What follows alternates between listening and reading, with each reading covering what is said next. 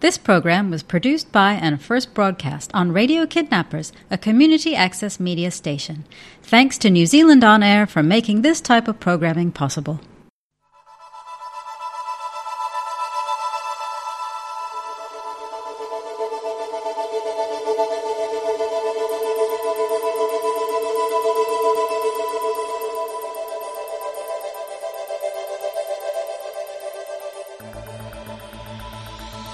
Kia ora and welcome to Peace Witness on Radio Kidnappers and also broadcast through World Beyond War.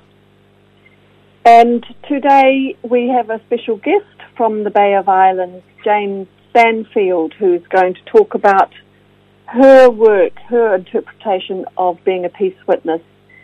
Before we start, we're going to have a opening karakia, which I will read in Te Reo Māori, which is the official language of Aotearoa, New Zealand, and recognised since 1840, and before that through the Treaty of Waitangi, guaranteeing this language to be the language of this land. E te hui, whaia te mātauranga kia marama, kia whai take ngā mahi katoa, tū maia, tūkaha, aroha atu, aroha mai, tātou I a tātou katoa. For this gathering, seek knowledge for understanding, have purpose in all you do. Stand tall, be strong, let us show respect for each other. Kia ora. Kia ora, Jane. Kia ora, Liz. Thank you for inviting me. Thanks for accepting.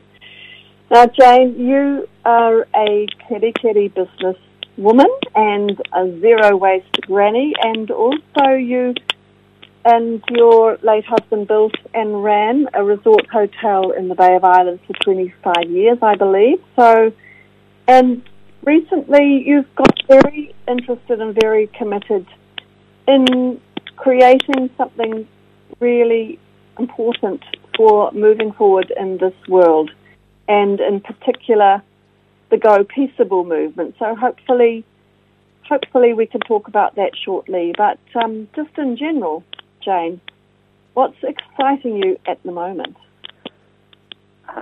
Well, lots of things are exciting me. What's exciting me is I think 2022 is going to be a really positive year for humanity. I see the two things that have germinated during the last decade, two social processes, social media, of course, with its mycelia that, like fungal mycelia going through the ground, spread into almost every household in New Zealand, indeed almost every household around the world, it seems. So there's social media, but there's another thing that's happened in the last decade, and that's non-violent communication, this amazing, radical, transformational way of interacting with people. And I see 2022 as the year the two of those come together to bear fruit. Okay, so that is really exciting. And by the way, I note that you also see yourself, or you seek to be a thought leader, opening individual and collective capacity within our ecosystem to live in flow, respect, and connection. So, have you found that non-violent communication, or NVC as people call it, is a really good tool for living that way? I think it's central to the way I live. I think having discovered about 5 years ago these tools of the NVC, the non-violent communication approach, it's opened a whole new way of showing up in the world. I feel I can keep my integrity, be assertive, but hold spaces, safe spaces between me and other people. I think it's the most exciting thing out. So how do you use that on a daily basis, Jane? And how do you use it with people who might not know actually what it is? Is that necessary? not necessary at all. I think for me, the most important thing, and I think of it like putting on a pair of swimming goggles, is being able to, when a wave of judgments comes my way, I can put on the swimming goggles and dive underneath the wave and come up in connection with the other person rather than getting, as we would if we stood up to the wave, knocked over and knocked down. So one of the basic tenets of NVC, as I see it, is about judgment. So Marshall Rosenberg, who started NVC, said there is no information whatsoever about the person being judged in a judgment. And I think that's so important, I'm going to say it once more. There is no information whatsoever about the person being judged in a judgment. Last week somebody told me that I was bullying them. I was able to realize that it was nothing to do with me. It absolutely reflected the space that they felt they were in at the time. Things were crowding in on them. And so somehow it became directed at me. But by going back and saying, you sound as if you're overwhelmed at the moment, is there anything I can do to help? We reconnected. 5 years ago, if somebody had told me that I was bullying them, I'd probably have reacted. I'd either have run away or cried or attached them back in some other verbal way. Well, you're a such and such. But I don't need to do that now because I have this understanding about judgments. It's just exciting. Yeah. So if somebody tells you you're a bully, Jane, like the example you just said, are you able to immediately come up with the correct response, which is, not to take it on board, but to see it as something that they're going through? Is that how it works for you? Or do you have to think about it and come back to them? It's getting easier. Month by month, it gets easier. As soon now as I hear a judgment, I think I just switch into compassion for the other person. Marshall Rosenberg calls judgments a tragic expression of unmet needs. And so I guess I look for the sort of treasures, what those unmet needs are in the person that's using judgmental language. It's exciting. And what's really exciting is using it on social media. Tell me about that. How does that work? Well, just to find out if it works, I've been for the last 2 years choosing the most aggressive and abusive person that I can find in a comment on Facebook or Twitter and responding to their judgments by creating a safe space, by responding to what I think their needs are underneath the judgments. For instance, a few weeks ago, an abusive, anti-vaxxing, gun-toting Republican who was really being quite hostile to everyone who read his comments. It turned out after about 6 back and forth on Twitter, he turned out to be a father with a young daughter that was just about to go to school, and he was anxious about her future. We started to connect as parents. I find it exciting. And have you had much feedback from other people about, your approach? Is it something that people find unusual, or have people noticed it? And what do they say in response? Yeah, thank you for that question. Last week, somebody on Twitter said, just noticed you followed me. I'm wondering why, because they had a completely opposite point of view to my own. But then they went on to say, though we did have the most opposed yet peaceful debate I've probably ever had. Mm-hmm. And somebody else who wanted me to watch a 30-minute video that I said I hadn't got time for said, a tweet will not do the explanation justice. It was about their views on vaccination. But thanks for your open-mindedness, which is sadly rare. So I think it's what people are wanting. People don't want to be judgmental and abusive. They just don't know how else to meet their needs. And is it something that you need to be aware of yourself, that all your needs are met and for you to be able to respond or interact in this way? Absolutely, absolutely. And I think to do it by oneself with nobody else doing the same sort of thing, that would be tricky. My vision for 2022 is for a hashtag Go Peaceable movement on social media and elsewhere.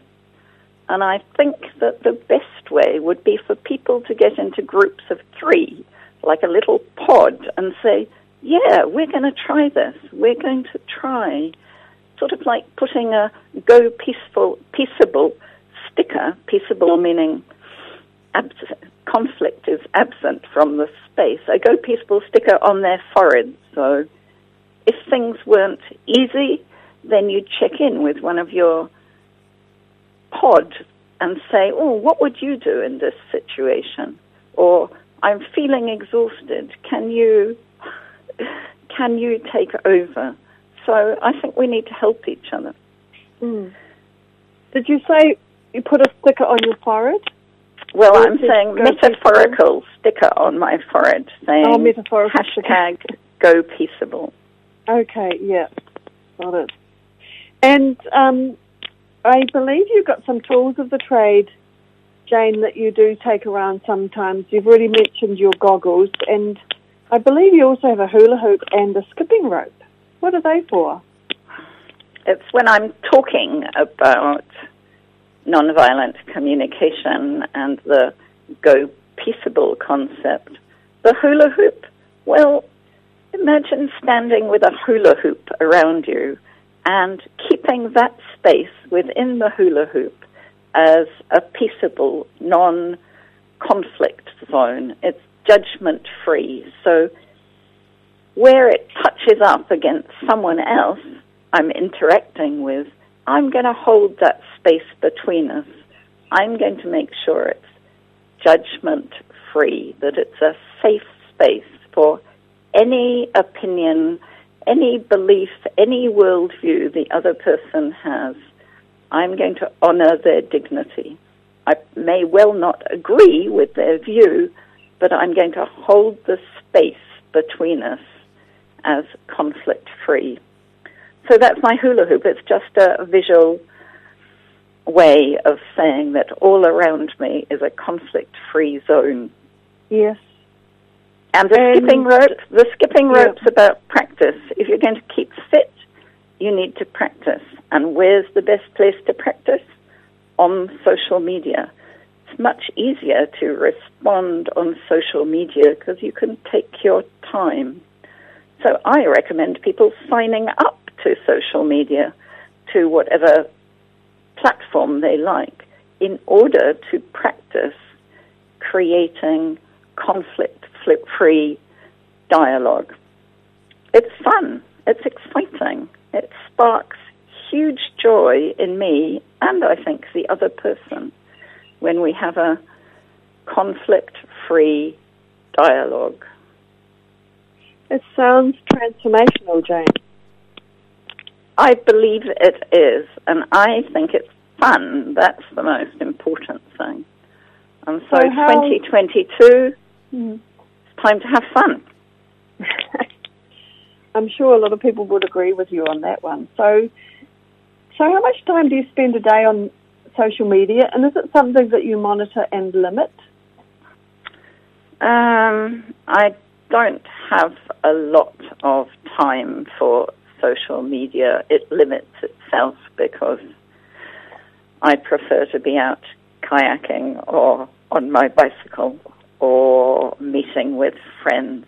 So going for a walk and picking up rubbish. I'm a zero-waste granny, of course, so I've got one of those picky-uppy things where you can just use a sort of hand tool and it will pick up things from the ground. So when I walk into town, I tend to take a bucket, put on my high-vis vest, which says zero-waste granny on the back of it, and off I go picking up litter on the roadside. So maybe an hour a day, not more. That what about you? Reasonable. That's far too much time on the internet, I have to say. But lots of emails as well, and lots of people. Emails are a bit of a scourge. Yes. So I guess what you're describing is part of the way that you integrate your love and care for the environment and your love and care for people. Yes, thank you for that thought. I think it's the same thing. I think it's about flow. I think everything we do can either create flow between me and the seabirds. If I pick up rubbish, somehow our connection gets closer if I'm picking up cigarette butts and thinking that no longer will those seabirds be feeding them to their chicks. Somehow the flow increases. And I think with nonviolent communication, the flow increases.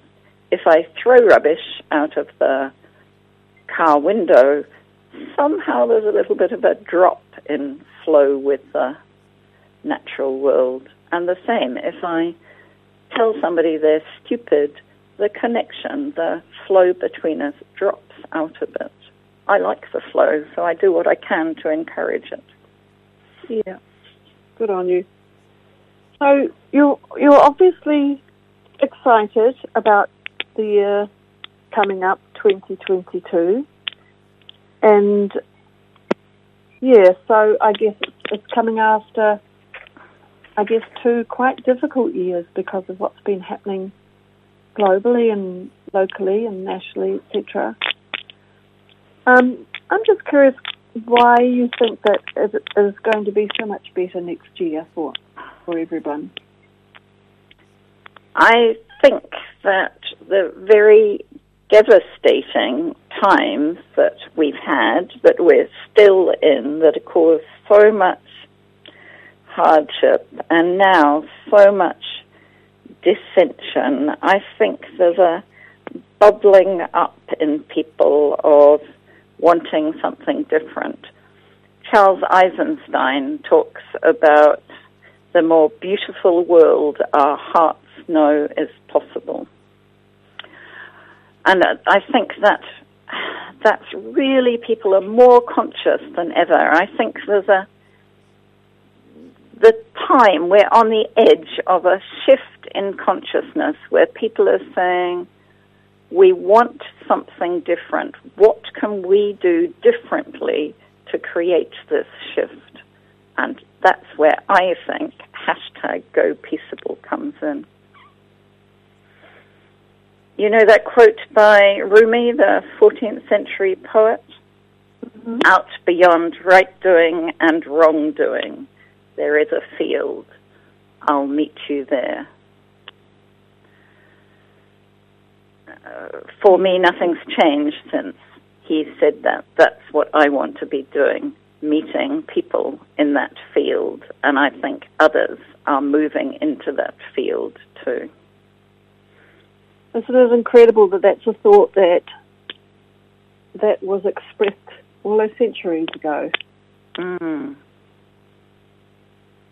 I don't think people have changed very much. I think 10,000 years ago, when research shows that when hunter-gatherers started to decline, that was when collaboration between people started to decline, when domination, when judgment, when stop at no longer sharing resources, but keeping resources to oneself and to one's group started. But I think underneath it, collaboration is what we're naturally inclined to. Put two 1-year-olds together that have never met each other before with toys to one side, the one closest to the toys will naturally give one to the little person next to them. We're born to be collaborative, but we're habituated out of it. We're habituated into judgment. But so if we're habituated into judgment, I think we can habituate ourselves out. That's my skipping rope, that's social media, that's nonviolent communication.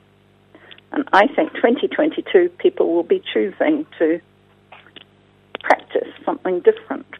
It's exciting. Thank you so much, Jane. That's wonderful. What you've shared with us today is just truly magnificent, and I thank you very much. And I'm going to close with karakia. Ka whakaerea te tapu, ka wātia ai te ara, kia tūruki whakataha ai, kia tūruki whakataha ai, hui taike. Restrictions are moved aside so the path is clear to return to everyday activities, enriched, unified, and blessed. Ngā mihi nui, tēnā koutou, tēnā koutou, tēnā koutou katoa. Tēnā koe, Liz.